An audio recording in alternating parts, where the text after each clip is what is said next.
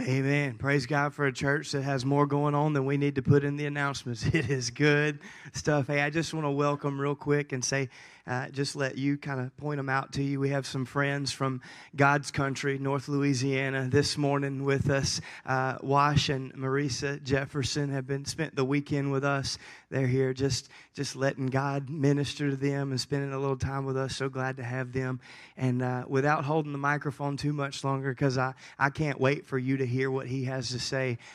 He pastored a church in Saxe, Texas. Was the first time that I began to hear from him. What I love about him is that he prepared that church for a place that he didn't even get to take it, but everything that's happening is a part of what he prepared. And God is using him in the ministry. He moved him into the North Texas district office where he pastored 500 plus pastors. And listen, I know it's tough to pastor people. I have no desire in me whatsoever to pastor pastors. We are the most difficult people to deal with. But he did that, and he was able to do that, and now God has moved him and his bride to Springfield, Missouri, and he is currently our National Assembly of God General Treasurer, and I'm glad to have him here with us this morning. He has the spirit of a father. Would you just please welcome my pastor, Rick Dubose, this morning?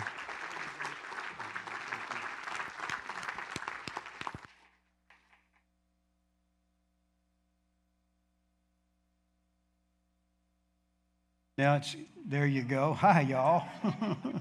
It's good to be with you today. We had a fun time in the early service. Let me get this thing working. We'll be all right. We had a good time in the early service, a lot of great people. And those people, they were not even, I didn't think they'd be awake, but they were. And they did all right. So you folks, I thought would be a more full service because there's no NFL game today. So I thought, as a matter of fact, I don't guess there is any more NFL games. That's what we've decided, right? We're going to boycott the Super Bowl. Is that what I've heard? I've heard that, so we'll see how that goes. Just so you know, in all my travels, everybody's mad, not just Louisiana. Everybody thinks it was a bad call. So that should make you know that something's not right. So we'll see. I don't know. I always boycott the halftime show because I don't trust it. I never watch that. So we just be careful. It's so good to be here. It's just so good to be here. Your pastors have done an incredible job in the last few years. God's hand on them is phenomenal. Have you showed them how much you love them? Wow. And I just think Megan, when she said, and you women bring your husband, drop him off, and go back home. Wasn't that the cutest thing in the world? That was just so good. That was just so good. I got to know, what are they going to be talking about? Did you want to make sure? No, I'm kidding. We won't go there. Momentum Conference. What is momentum? Well, momentum is when you have forward progress at a rate, including mass, that if you throw something in front of it, it can't stop it. It can bash through, break through barriers, difficulties, that once you've got it going your way, it's hard for the enemy to do anything to keep you from moving forward. How many of you want some momentum in your life? Some spiritual push from God that says, the devil still gets to be the devil, but he just doesn't get to win. He creates issues for us, but that momentum, that power, that move of God going on in our life, we just move right on through it. We can't get momentum if we keep stopping. You're dismissed. You got it right there. That's all you need to know. If you keep stopping, you can't build up any momentum. If you keep living for God a little bit and flowing with him a little bit and doing what he wants you to do, and then you don't like what it is, so you get off the train, you stop, you don't participate, then you have to get on and start all over, then you get off, and then you're faithful to church about 3 weeks in a row, and then we don't see you for about 3 months, and then you come back, and then you start to tithe, then you quit, and you can't build up any momentum that way. But if you just get in there and hang in there and just keep doing it, all of a sudden there's a thing thrown in front of you, but your momentum, you just blow right through it. And you go, I remember when that would have stopped me. Instead, I broke it. What's the difference? It's that spiritual momentum, that consistency, that building day upon day, year upon year, faithfulness upon faithfulness. And then suddenly you've got a spiritual momentum you didn't even know existed. It takes you to a level of faith you can't have otherwise. It takes you to a level of understanding. It opens the door of your ability to grasp. See, we learn it. I'll get to my message in a minute, but we learn in levels. You can't just walk in and say to a first grade class and say, class, listen up, we're going to learn algebra today. Because they'd all look at you like, what? And you could be a great teacher of algebra, but no matter how good you taught it, they wouldn't get it because they didn't have the levels of understanding necessary to get there. See, what happens when we stay faithful with God, we just kept building a new level for God to work on. And He can take us to new levels because we stayed faithful to finish the last level. That's momentum. That's that building, level upon level, day upon day, week upon week. It literally allows God to do things in our life that He could not allow if we stop the train and keep getting off and keep saying, well, I'm going to go do this for a while. Well, I just, you know what? All my friends are getting to play and have fun and go drinking and partying. And so every once in a while, a person just, and so I'm just going to get off the train. But you never get your momentum back. You just keep breaking off. Did I just step on somebody's toes? Yes, ma'am. I was talking to you. All right. So we got through that. And so this whole thing begins to develop where when we've been faithful. So what does the devil want to do? I'm just setting us up for the conference. I'm going to preach in a minute. But what happens is, what the devil wants to do is he wants to come in and do anything he can to get you to stop your forward progress. Anything he can do to get you to stop your forward progress. Because he knows every time you stop, you got to start all over. You mess up the plan that God had where you should have been and could have been. You can't hardly speed up enough to get back to that level. Sooner or later, you got to make a decision. I'm going to get on this Christianity thing, and I'm not going to look up till heaven. I'm just going to stay faithful. This happened. I didn't like it. I didn't understand it. I don't know why God didn't stop it. I don't know why He didn't intervene and why He let it happen. I don't know, but I'm going to keep going. I don't understand everything, but I'm going to keep going because level upon level, someday I will understand. Someday I'll look back and go, now, God, I get it. And that's where Paul was when I'm still not preaching, just so you know. You always warm up before you run or you'll hurt something. So I'm kind of warming up, you know. So what happens is Paul had been living a long time. He'd been in ministry a long time. And so when he wrote 8:28, most people don't quote the first part. But the first thing he said, and now I know. I didn't used to know this, but I got some levels behind me. I picked up some momentum. I broke through some barriers, and now I know all things work together for good to those who love God and are called according to His purpose. You don't know that till you've been through that, till you've lived through, till you've stuck with it, till you've stayed in there, till you've given when you didn't see the blessing of God. And then the day come and the blessing came, and you said, oh, look what happened because I stayed faithful. When I kept coming to church, even though it was easy. Right now, I'm still not preaching, just so you know. But right now, there's a problem in America where in evangelism, in evangelistic churches that, not necessarily Pentecostal or Spirit-filled, but churches that believe in the salvation of Jesus through Jesus Christ, that group of churches, that they're only going to church an average of 1.9 times a month. That means just under 2 times a month. And so if you have 4 weeks and you only go almost 2, I don't know how you do almost. I guess you drive around the parking lot and go back home. I'm really not sure. I'm really not sure how that part works. But you almost go 2 times. I think what it means is instead of 24, you only get 20 a year, you know. Well, what happened? You come in, you're behind. You don't even know where we were last week. You don't even know what God's been doing. But those who stay faithful, that God can build on it. I wouldn't say amen either because that'd be like obligating yourself to keep coming. So I'm just playing mostly, but not really. So what we're trying to say is there's something that happens because there was a time when being faithful to church. I grew up in a house where faithful to church meant Sunday morning, Sunday night, Wednesday night. Did y'all grow up? Any of you grow up in that house like that? We had to go all the time. It was like we didn't know. All the kids would tell me what was on TV on Wednesday night. I never knew. All the best stuff was on Wednesday night, and I never knew because I was at church on Wednesday night. And then Sunday night had great shows. Bonanza was on Sunday night. How many of you are that old? Yeah, there aren't many of us left, are there? Yeah, Bonanza was on Sunday night. That was the best show on TV, but I never got to see it. I just heard about it at school on Monday. But what my dad and mom did for me by keeping me in the house of the Lord, it's worth more than anything Bonanza would have ever done. Plus, Bonanza's on reruns now anyway. If you want it, you can still get it. See, the truth is, what we used to think of as normal, now it's like, well, if I go every once in a while, that's regular. You notice that his church attendance we have more people saying they go to church, but they go so seldom, we're not seeing the impact that it should have. And so, while church attendance is going up, moral decline in this nation is at an incredible level. They don't have any momentum. The momentum, if it is momentum, it's the wrong direction. It's the wrong way. How are we going to turn that? Spiritual momentum to get things going in the right direction, doing what God's called us to do. So this Momentum Conference, this is your chance to do a couple of things. In just a few days, a couple of things to reset your momentum for the year. One is, are you ready? This is going to scare you, but hold on. Come back tonight.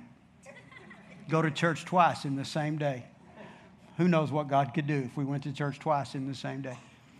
And I'm cutting up with you a little bit. I really am. But I'm not totally. Because when I was a kid, we went to church not only a lot of times, but we would have these revivals. Do y'all remember revivals? We'd go on Sunday night, Monday night, Tuesday night, and Wednesday night. And when I was really young, and Thursday night and Friday night. And then we'd go on Sunday, then we'd do it another week. And we'd have these 2-week revivals and sometimes 4-week revivals. We'd get behind on our homework. We'd be sleeping in class. It was a difficult thing. We didn't know how to handle all of it. But what God was doing in our life, because of the potential connection of encounter after encounter after encounter after encounter, something grew and developed. I can tell you that just 2 services in a row and come back Monday night and finish this thing out. It will do something in your life. It will begin, those old wheels on the train spin and throw sparks and don't seem to move, but after a while it begins to move, and finally you get that train going 50 miles an hour down the tracks. You can't stop it with anything. We're going to begin something that'll carry you through this year. But you have to do your part. You got to show up. You got to participate. And I'm just encouraging you. Let's get warmed up this morning. Let's get it started. And then let's let God just keep on right through the first part of this week. And let's go into this year with momentum that the devil can't stop. Amen? Amen. I'm excited. I'm glad to be a part of it. I didn't have time to do that in the early service. So, Pastor, you put it on tape and send it out. No, I'm just cutting up. Genesis chapter 1, verse 14 and 15. It's an incredible setup for where I feel God wants us to go today. It's dealing with the creation. The creation story is happening. And he gets to verse 14. And God said, "Let there be lights in the expanse of the sky to separate day from night. Let them serve as signs to mark seasons and days and years." Now, what's he just done? Well, first of all, he's been a mode where he said, the first day, let there be light. And the light came on, and it was, and he said it was good. It's first day. Next day, he says, let there be an expanse. He created atmosphere. He established atmosphere. On the third day, he said, let the water and the dirt be separated. He created dry land. On the fourth day now, all of a sudden, he pops up, and he builds these starry hosts in the skies so that, why? So they can control night and day, which creates a day, so they can control seasons and years. And so we understand the magnetic pull of all that the solar system has, and that the earth is rotating every 24 hours. And now we're able to back up and look at what God was doing. It's bigger and more magnificent than we even realized what he was doing, and create cycles and seasons. So as you know, while the earth is turning, creating days, it's also working its way around the sun. And as it moves around the sun, there are times when it's closer, which creates one season and one opportunity, because the distance from the sun determines the atmosphere. Creates a season. Seasons shift, atmosphere shifts. So we see that cycle. God puts all that in place. Why does that matter? Well, it matters because everything God has done up to that point is an instant thing. And now suddenly he sets up something that is going to require process. It's important to you and I as Spirit-filled Pentecostal people who believe the Bible just as it's written and expect it to happen just as God said.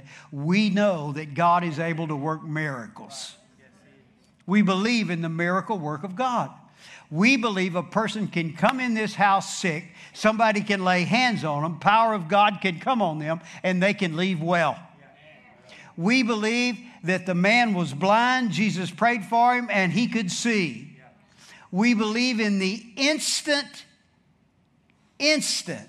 changing power of God. And in one moment you're this, and one moment you're... And because we believe in it, it's the way we want everything done. Because we believe God can just change me. He could just take me and just touch me, and his power could come on me, and all of a sudden I could be right. My heart would be right. My mind would be right. I could just sit at a piano, and the anointing could come, and I'd know how to play. Hadn't happened. I've tried it twice. Didn't work either time. Good thing is I was alone in the room, so nobody knows. So we have these things that we want to be instant, but God says, no, there are things that are instant, but I'm still a God of process, because on the fourth day I created process. On the fourth day, I created day and night, I created seasons, and I created years. So some things, let me show you something. Y'all still with me? Some things, if you take a seed and you plant a seed in the ground in the right season, and you let it go through the process, it'll grow up and produce a lot of fruit, however much that one plant can produce, and most of the fruit will have many seeds in it. So that one seed in one cycle of God's process can literally produce hundreds of seeds. Take those seeds, plant them in God's timing and process, and the year later, you can have thousands of seeds. Plant those seeds, and then you get it. And in a few years, what was one seed is 1,000 acres of produce. Because you understood and accepted and valued the process of God. You got it. You said, okay, I won't fight against it. I'll participate with it. And that's how the process works. So God established that process right here. Later on, he'll tell them, I want you to go out and I want you to take over the whole earth. If you were really to take the time to study, I got to hurry because I'm running down rabbit trails. Pastor doesn't care. No NFL game today. So here's what happens. Here's what happens. God said to Adam and Eve, I want you to fill the earth and subdue it. He didn't say fill the Garden of Eden. He said fill the earth and subdue it. How are you going to do that? And then he gave them a gift. You know what the first gift God gave to man was? Every seed-bearing plant. So what's he saying? He said, look at this. I want you to begin to have children. I want you to have a bunch of them. And when you get through having children, your children have children, and your grandchildren have children, and, we got children everywhere. And then you're going to outgrow the garden. Then I want you to take the seeds, and I want you to begin to grow the garden until the Garden of Eden literally covers the whole earth. I want you to take it all. I want you to subdue the whole earth. That's what he said. Now, sin entered. Sin messed up the momentum.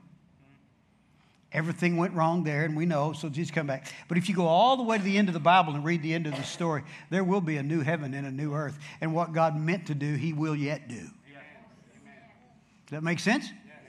But he put the process in place for how to do it, how to multiply, how to grow, how to increase. It was there. He gave the seed to do it. He set it in motion. He started something incredible.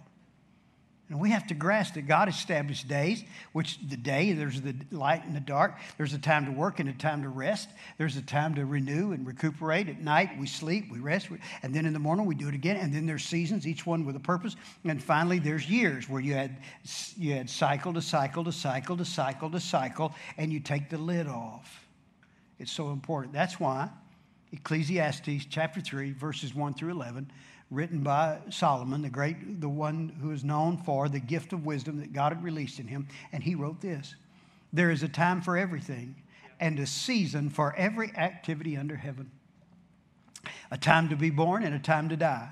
A time to plant and a time to uproot. A time to kill and a time to heal. A time to tear down, a time to build. A time to weep and a time to laugh.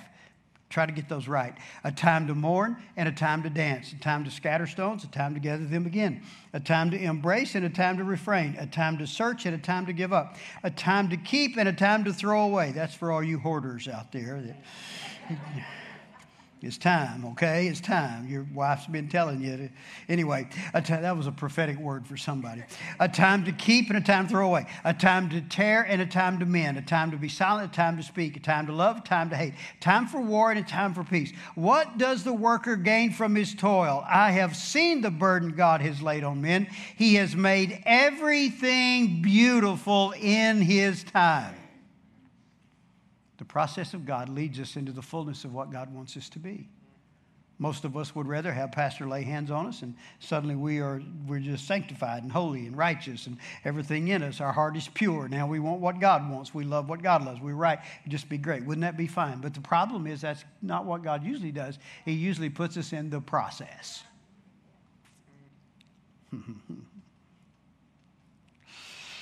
When I was a Royal Ranger, We used to have Royal Rangers at our church, and all the little boys went to Royal Rangers. We had a great time. We learned the Ranger code, and we learned Scripture, and we learned all. It was just great. It was great. Plus, we got to play, and that was our favorite part of Royal Rangers. But we also went camping, and we loved camping. We just loved being outside. So we all a bunch of boys, let them do boy stuff. We had a great time. We cut stuff, built stuff, burnt stuff. It was a great life. We loved being Royal Rangers. In the middle of all that, one night, we're supposed to go to camp out. We get rained out. We can't go. The Royal Ranger commander said, well, bring everything to my house. So we had sleeping bags in the hallway, sleeping bags everywhere in his house. We were all those boys were sleeping in his house. We had a blast. It was raining outside, but he found a way to have fun. Well, I'm sleeping in his little den, and I keep hearing this noise during the night. I thought ghosts were in the house. I didn't know what it was. I was looking around. I couldn't find it. Everybody else is asleep. I'm laying there going, they're coming to get me. I don't know what that is. It's scary. Finally, I fall asleep. Next morning, I get up, and we're making pancakes. So I'm the flipper. I'm standing in the line flipping pancakes for all these kids, He comes by. Do you sleep okay? I said, there's something weird in your house. This noise. And he just laughed. He said, oh, that's my rock polisher. I said, your what? He said, I have a rock polisher that I think. He said, what I do is I take all these ugly rocks, and he showed us. He had all these ugly rocks. He said, I put them in this can. I screw the lid on it. I put some chemicals. I set it in this thing. I put a belt on it, and it slowly turns this thing over and over and over. And you can hear the rocks just crumbling. He said, but this one's been on here a long time. So it's really loud at first, but the longer it goes, the quieter it gets. And when it's finally quiet enough, I know they're clean. So I take the lid off, and I take them out, and you got all these beautiful rocks. And he did. He took they were just beautiful. He said, they used to look ugly like this. He said, it's kind of like church.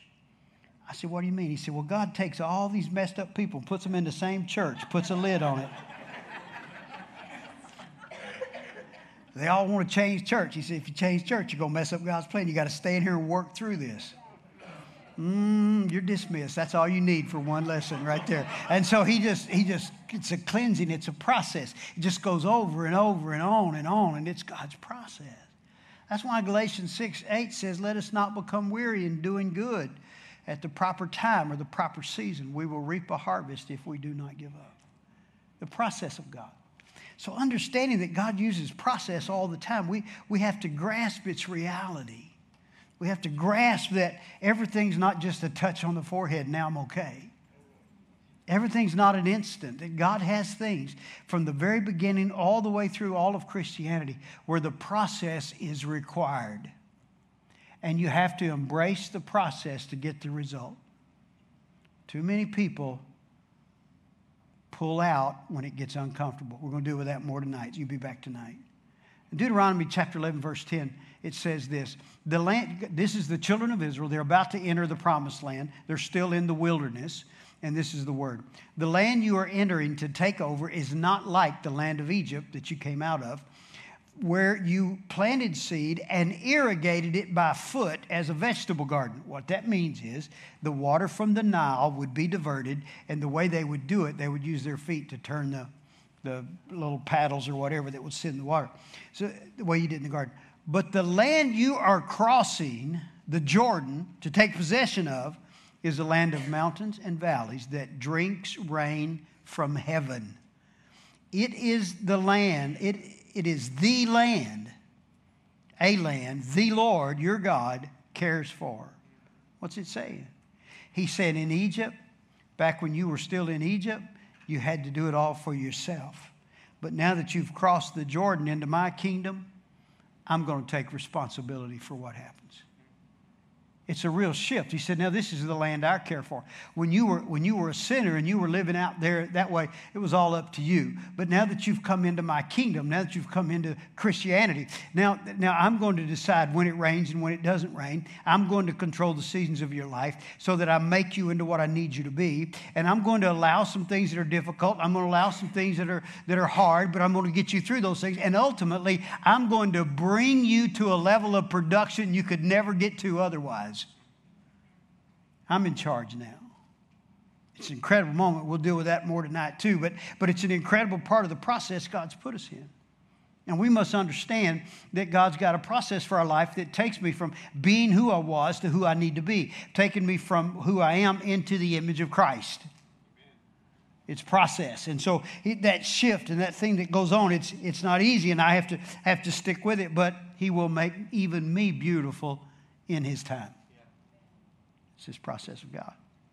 Matthew 11:28, Jesus tries to help us understand about how to stay in the process, and He says it this way: "Come unto me, all you who are weary and burdened, and I will give you rest. Take my yoke upon you, learn from me. I am gentle and humble in heart. You will find rest for your souls. My yoke is easy, my burden is light." To understand this, you have to kind of understand the yoke thing. Some farmers that I work with, developing a sermon series, taught me some stuff. One of the things that one of them taught me was about the yoke. He said, when you have two horses pulling the same plow, you put them in a yoke. Now, when you put the yoke on the horse, there's always one horse that's stronger than the other one. Sometimes a drastic difference, sometimes a slight difference, but they're not the same strength. And the strongest horse will overpower the weaker horse, and you'll end up plowing in circles. You'll plow to the right or plow to the left based on which horse. So he said the yoke has an adjustment on it where you can cause that stronger horse to carry more of the load, so that the lessened ability of the smaller horse is calculated for. So while he's working, he feels like he's really doing something, but he's not doing as much as he thinks he is. But you're able to pull a straight yoke, a straight line. And so this farmer described to me, he said, that's what Jesus is saying to us there. He's saying that, look, when you get in my yoke, I'm the big horse, I'm Jesus. I have the name above every name. I've been given all authority in heaven and on earth. I'm the most high, I'm the most righteous, I'm it. I got it all. I have all power, all authority, it's all mine. That's me. And who are you? Well, you know. So I'm going to put the yoke on us, and I'm going to dial it to my side because I can pull this load a lot better than you can. So my yoke is easy, my burden is light. It's an incredible, beautiful picture how we begin to walk together. Jesus is doing it. So why are we here, Lord? Well, mostly we're here for the fellowship. Mostly we're here in this yoke, walking through this process in front of us for the fellowship. You just keep your eyes on me and keep talking to me, and we're going to do real fine. And so we enjoy the fellowship. Remember when Jesus called the disciples, the first thing He called them to do was be with Him. When He saves us, He saved us to be with Him. When He created us, it was so He could have fellowship with us. You know, when we get to the end of this whole process that God's put in place, and it's all done, and all the wicked are burning in hell, and all the righteous that believed in Jesus Christ are standing before the Lord, you know what we're going to do? Fellowship.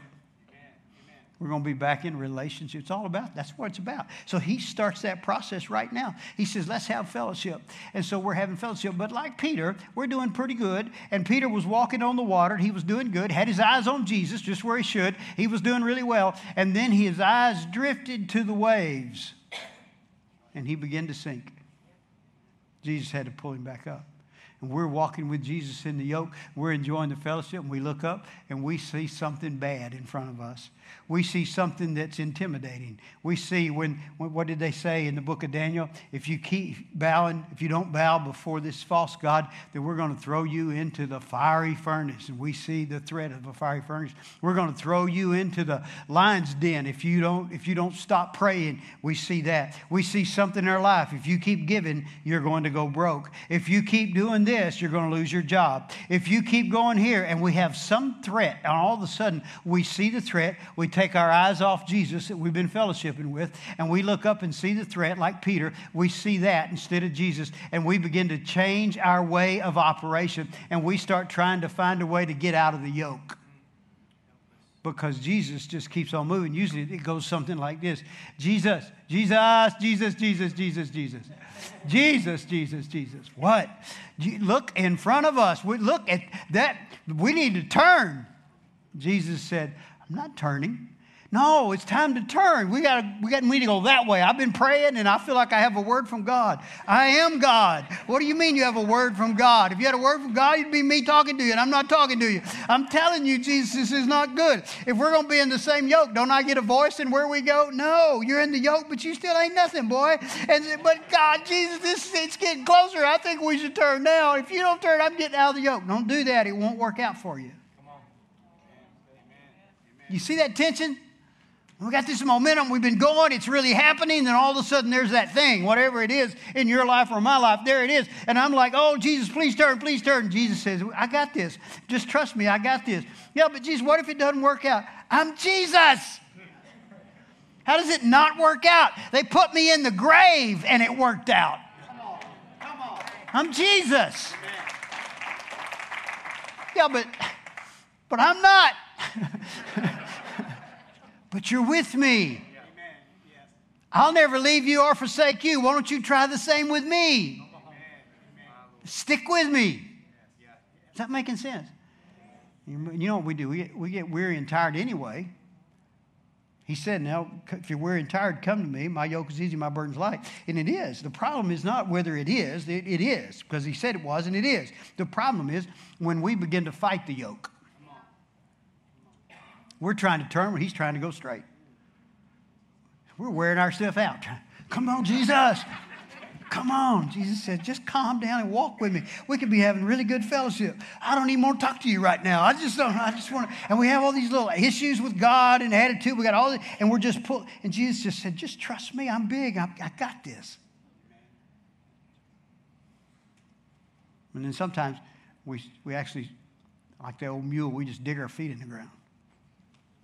He's just dragging us along. Why are you so tired? Because I don't want to go where Jesus is taking me. I'm fighting it spiritually, mentally, emotionally. Can't sleep at night. I'm worried. I'm in fear. Are y'all keeping up with this? Amen. I'm struggling with this. God's got some momentum going. Yeah. And then there's that other piece. That other little possibility is sometimes we want to hurry and go faster than Jesus. Oh, Jesus, look where we're going. Oh, I want to be there. That's so good. And then it really gets us when one of our friends gets ahead of us. When they get a blessing we hadn't gotten yet. When God gives them a raise and we haven't had one in a while. When God gives them an answer to a prayer and our prayer hadn't yet been answered. When something begins to happen, if you're a pastor, the other church grows faster than your church. Whatever it is, something's going on, and you feel this little spiritual competition, this Christian competition, I call it. There's no scriptural word for it because it's not supposed to happen, but it does happen. And so this Christian competition, and then we think, well, God, they're going faster than me. We got to hurry up, and we start pulling against the yoke, and we're trying to speed God up. We're going to get there. We want this. God, I just believe this is the way. I want it to happen now. So sometimes we don't ever want it to happen and we go this way. Sometimes we want it to happen now and we go this way and we're getting in a hurry. And God in his wisdom knows when and how. And he's just simply saying, would you look at me and talk to me and let me set the pace and determine the direction. My yoke is easy. My burden is light. Amen. But I didn't tell you up front, and I should have. The more you say amen, the quicker we get through. All right. I usually get a big amen right there, so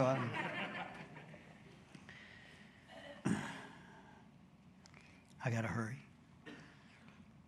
As we walk in yoke with him, connected with him, he's going to take us through days and seasons and years. See, it's a long walk. We're not the thief on the cross that he said, today you will be with me in paradise. So you just got to believe a little bit longer. But no, for most of us, we're not on that cross. We're carrying one. And it's a lifelong. I got to stay in there. Because God's purpose for my life is not just to get me to heaven, but to use me to help others get to heaven too. It's a different dynamic. So I got to hang in there and I got to keep walking. So I'll go through the seasons of a year. I'll go through year upon year.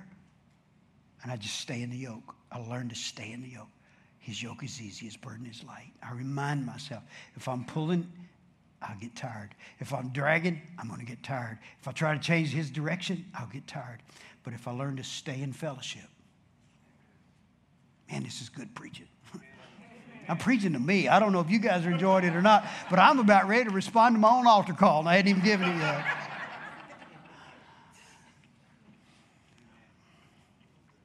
So we go through seasons. In most of the world, there's 4 seasons, or in parts of the world, there's 4 seasons. Down south, I'm from Dallas, that's south, but you're more south than us. But we get about 3.5 seasons. I heard you're going to have winter in 2 days, and it'll be over. And so, enjoy. I hope you enjoy your winter. It won't be here long. But when summer comes, you guys will have it, and it won't leave for a long time. I get it. I understand. But there are 4 basic seasons in the world that we can see and really establish. First one in the year is usually spring. It kind of kicks up. What is spring? What does that mean to us? What's the season of spring that Jesus would take us into? It's the season of life. Spring comes at the end of winter. So in winter, everything's dormant and dead. That looks dead. It's not, but it looks dead. And then when spring comes, it begins to grow again. It turns green again. It pops up again. It just gets green. You can't make it happen. You can stand there in the middle of winter and speak to that whatever and say, Jesus' name, turn green. It's not going to do it. Unless you got faith way beyond me. It's just going to stay like it is. But you let the earth get just close enough to the sun to change the atmosphere. All by itself, it's just going to begin to come back to life. And there are times in our life where God just gives us spring. You know what we call it in the church? Revival. That's all it is. Coming back to life. It's that moment where it's just better now. There's just warmth in me now. It's just life in me now. You can tell when you've been in winter and you go into revival. When you go to pray, suddenly you feel like God's really there and He's really listening. You feel that there's something different. There's more life in it now. When I read the Bible, I just get more out of it. When I go to church, I get a better experience. But I'm happier. There's more joy. There's just something different about where I am. And things that have been just dormant and I couldn't get, all of a sudden they're living again. And my worship is alive again. And it's just a shift. And I can say, and people will write a book, I became better because I did this and this. When the truth is, it's not because you did anything. It's because God changed this season. He moved you to a new season, and a season to establish the atmosphere, and atmosphere predetermines what lives and dies. It's a powerful shift. You didn't do it, God did. God controls the seasons in your life. He determines when it rains and when it doesn't rain. He brings it, and God brings us in a church. You could tell when a church has been kind of dormant, people are saying, our church used to be a great church. Oh, it was a powerful church. Everybody was a wonderful church, and now we're dead. We're just dead. We don't know what happened. We're just dead. And then in the middle of all that, God comes with a new warmth and a new season. And everybody said, well, it's because we prayed so much. I promise you, prayer's the right thing to do during all 4 seasons. We studied the word. Oh, the preacher preached the right sermon. He prophesied the right prophetic word. It all shifted. Can I tell you that all of that was used of God, but it's God who simply changed the season. And suddenly we got life we didn't have before. The presence like we've not known before. Joy like we haven't experienced in a while. And we move into a new season. Happens in the church, happens in our own life. Second, I got to hurry, so just stay with me. Stuff grows then, but just because stuff is growing doesn't mean stuff is producing. There's a lot of limbs that grow during spring that never bear any fruit. And there's a lot of stuff that comes up in revival that was not necessarily God. As a matter of fact, when spring comes, weeds grow also. Amen? Everything grows. Everything you hoped would grows. Everything you hoped wouldn't grows.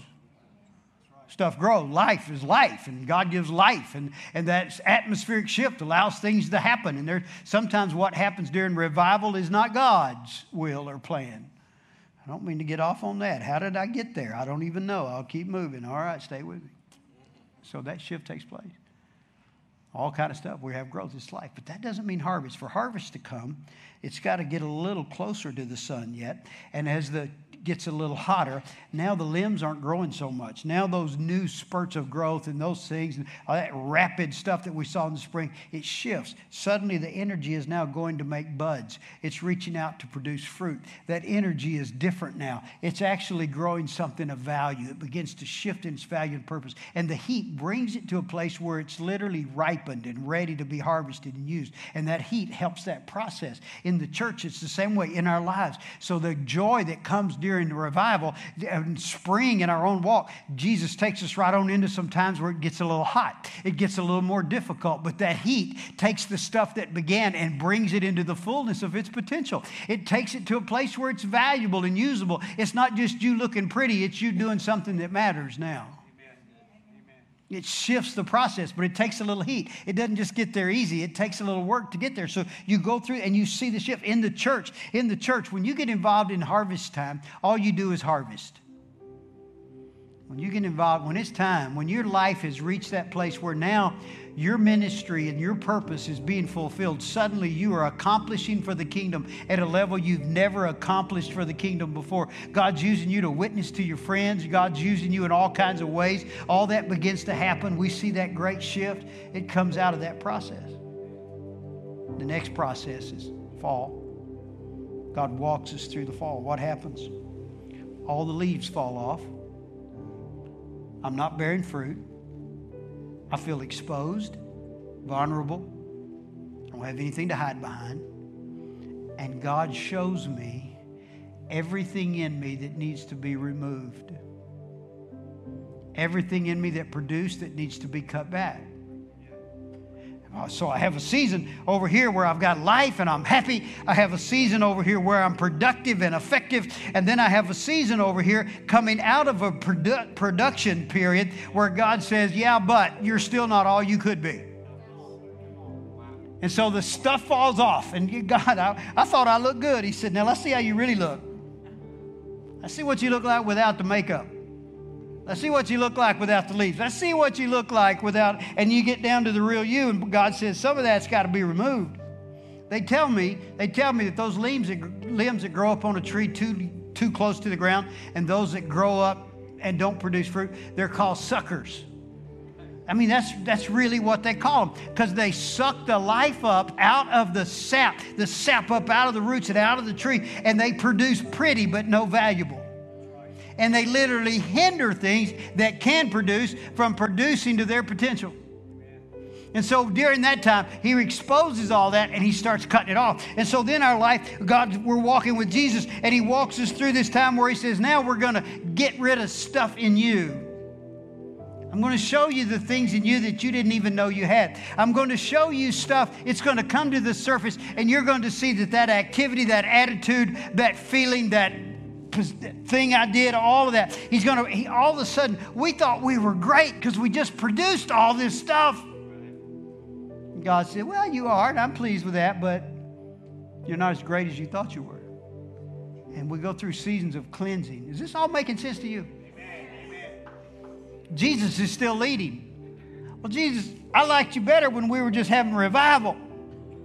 And then you led me into this got to get stuff done moment and be effective moment. And that was actually, after a while, I started feeling pretty good about myself. And then now you're taking me and you're exposing me and you're showing me my weaknesses and how I'm wrong and the sin in my life. And I don't like this. He said, it's a part of the walk. It's part of the cycle. It's part of the process. Finally, he's through cutting stuff off of me. Now I'm just like, I'm just useless. And then it gets cold. Cold. No fruit. It's just cold. It's winter. What's this all about, Jesus? I talk to you, and I don't even think you're talking back. I'm trying to hear you, but I don't think you're saying anything. I can't feel you. I can't find you. I feel alone. I mean, you just showed me all my sin, but I thought we dealt with it. I don't know what else to do. Lord, I'm desperate here. Where are you? And I'm alone. So I told him in the early service, you got to know the story. I was in pastor of a small church, Rita and I, and we had a little house, and it had a commode. Did y'all's houses have commodes? We were real proud of that. We just had one. And I thought it worked. We'd been in the house about 2 days when I used the commode, and I pushed it. Mine had a handle on it, and when you push it, everything would go away. It's a wonderful invention. I don't know who came up with it. I just think it's the greatest thing in the world.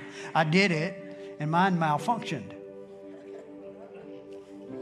It started to leave, and then something it didn't like, it decided to come back. And I'm, no, in the name of Jesus, in the name of, and it just kept coming, and I just wasn't man of God enough to stop it. And so I ran out in the hall, ran down the hall, ran out the back door, went to where the little clean out was, and I screwed the lid off to let the pressure off, and sure enough, there was a lot of pressure. It shot straight up like the movie RV, if you've ever seen it. I turned around and ran for the back fence. I just knew if I was fast enough, I could hear it coming behind me. And I am just running with all I got, doing my best. That's the fastest I've ever ran in my life. And then so I went and rented a snake, and I tried to clean it out. And wasn't very good at it. Tried, and finally I called a lady in our church. I said, do you know anybody? She said, oh yeah. And she gave me Gus's name. She said, he's the master. He can fix anything. He pulls up in his flatbed 1-ton Ford pickup or truck dually with some bits all around it, just every kind of bit you could ever imagine, about 2 miles of snake, I think, and he has this engine on it. He cranks it up, and boy, he starts working. A little bit later, he starts pulling out little pieces of root, and he had a pile about like this that he had piled up, pulling it out of my pipe. And I went over to him. I said, man, look at all the roots you're pulling out. I didn't know it would have roots like that here in the middle of winter. Now, he's East Texas, good East Texas guy. He had enough tobacco in his bottom lip to come out his ears. I mean, he had a lot, and he didn't have any teeth. So he had one. I always wonder how you make use of one tooth. I have never figured that out. That's just way beyond me. So I'm sure it still had value. I just don't know. But he had all this tobacco in his lip. He's been over there, he's working. He looked up, he said, you must be a city boy. I said, well, yeah, I'm from Dallas. He said, boy, roots don't grow in the winter. I mean, in the spring, they grow in the winter. I said, that was incredible. I got to go write that down. I'll be right back. See, the truth is, until we get in the winter season, we don't really grow roots. It's those times in our life where we feel like Jesus has walked us right into death. We feel like the valley of the shadow of death. We feel like the winter and the snow, and this is no good. There's no value to this. I'm not producing anything. I'm not growing anything. I'm not doing anything. You're not even doing anything in me. You're not even cutting off anything. I don't see what this is. And we just live through these winter seasons. We don't even know that we're finding places in God. We're finding truth in His Word. We're digging into places we didn't even know. And when the time is right, we're going to tap that old taproot into the right stuff. And then up on top, God's going to shift the season. And suddenly, and you know what God knows? He knows that His next plan for you is so much more productive than last time, that if you didn't have deeper roots, it would hurt you instead of benefit Him. You know what we do? We just stay in the yoke. If He leads me into winter, we go into winter.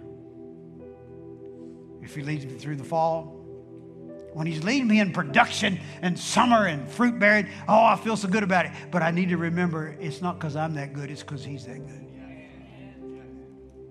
And if I'll let Him clean me up when it's over, we'll do even more next time around. This beautiful process that God has for us requires me to stay in the yoke. If I keep getting out of the yoke, I'm not going through all I should. I come back in, I lose the momentum. I lose what I could have gained. You know, today, if you're just a little tempted to bail on God, don't. The best is yet to come. If you're a little discouraged right now, thinking, I just don't know how I can't go on. Yes, you can. Yes, you can. Can you live another day? Well, I can do one more day. And then tomorrow you can do another one. And one of these days, it's going to begin to shift. Usually, it's like seasons. It usually doesn't just shift all at once. I mean, it's not cold one day and warm the next. It's usually just kind of a gradual, something's happening. All of a sudden, we look up one day and go, you know what? It's not today what it was a few months ago. Sometimes our winters last years. Sometimes our productive times last years. That's all up to what He needs done in the kingdom. All we do is stay in the yoke. Finish what we started. Stay in the process. Keep the momentum. Because He who began a good work in you is going to stick with it until it's finished. That's His promise. His concern is, will we stick with it until He's finished? God bless you. Pastor's going to wrap it up for us. Come on, could you just bless my pastor this morning?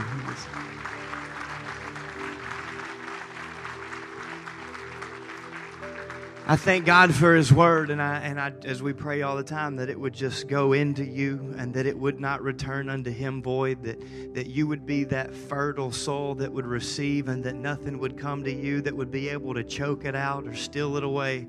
And we encourage this. We even make this challenge that you would take the Word of God beyond the sanctuary and into your society, into your circumstances, into every area of your lives. What I caught this morning in second service, well, I love attending both services. I always catch something in the second that I didn't catch in the first. And I just, every time I could read the same scripture over and over again, but God say something different as often as I go to it. What I noticed in this service that I didn't catch in the first service is that before there was ever seasons, there had to be light.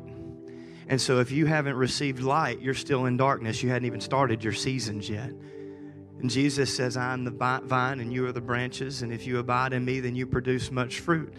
And by the way, the only way that you produce fruit is being connected to Him. And the only way that you ever begin to become connected to Him is if you step out of darkness and into the marvelous light that is Jesus Christ. That's who He is, and it's what He does. And here's what's even more beautiful than that you can begin to produce and you can begin to grow and you can become a plant, but only the fruit has the seed for the next generation. So good. So good. See, only fruit produces seed that somebody else can learn and grow from. So if you just connect to Him and then you hoard it to yourself and you never produce fruit, only fruit produces seed for somebody else. But only light can even begin your season. And I believe that there are some in the room right now as we end every service this way. There are some, and you just don't know. Man, am I in the light? Am I yoked to Jesus? Am I connected the way that He wants for me to be? And you can't answer that question with confidence. And we want to give you that opportunity to answer that question with confidence, because we believe that a new season is ahead of you. No matter where you are, God always has something fresh, something new.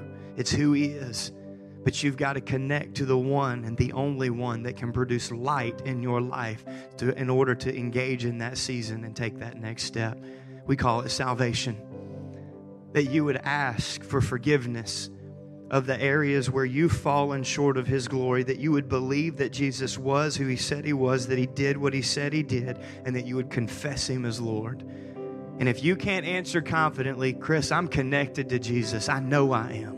I'm in the light. I know that I am. We want to give you that opportunity right now. Would you just with me real quick, bow your head and close your eyes. We don't want to rush this moment. But I believe that you're prepared and ready, and you're either going to raise your hand and answer the call or you're going to wait. And so I want to encourage you to join us. Get on board. Right where you sit today, if you know, man, I need to connect to Jesus, or I need to reconnect to Jesus. I need the light of God in my life, and I just can't answer confidently that I'm in Him. We just want to pray with you. You're going to pray right where you are. If you want to be included in that prayer, connect to Jesus, reconnect to Jesus, just lift your hand right where you are. Say, Pastor, please include me in that prayer. Holy Spirit, please include me in that prayer. Thank you. Thank you. I see you all across this sanctuary, hands going up as a sign of confession. Lord, please include me in that prayer. I believe. I receive. Save me, Lord. Church, I want to ask you, with every head bowed and every eye closed, but hands have gone up all over this place this morning. Heaven is celebrating, but they can get even louder if we will confess with our mouth the Lord Jesus Christ and believe in our heart that God raised Him from the dead. We can receive salvation and walk with Him through any season, anywhere He wants to lead. Church, would you pray this with us? If you raised your hand, pray this prayer out loud from your heart with us.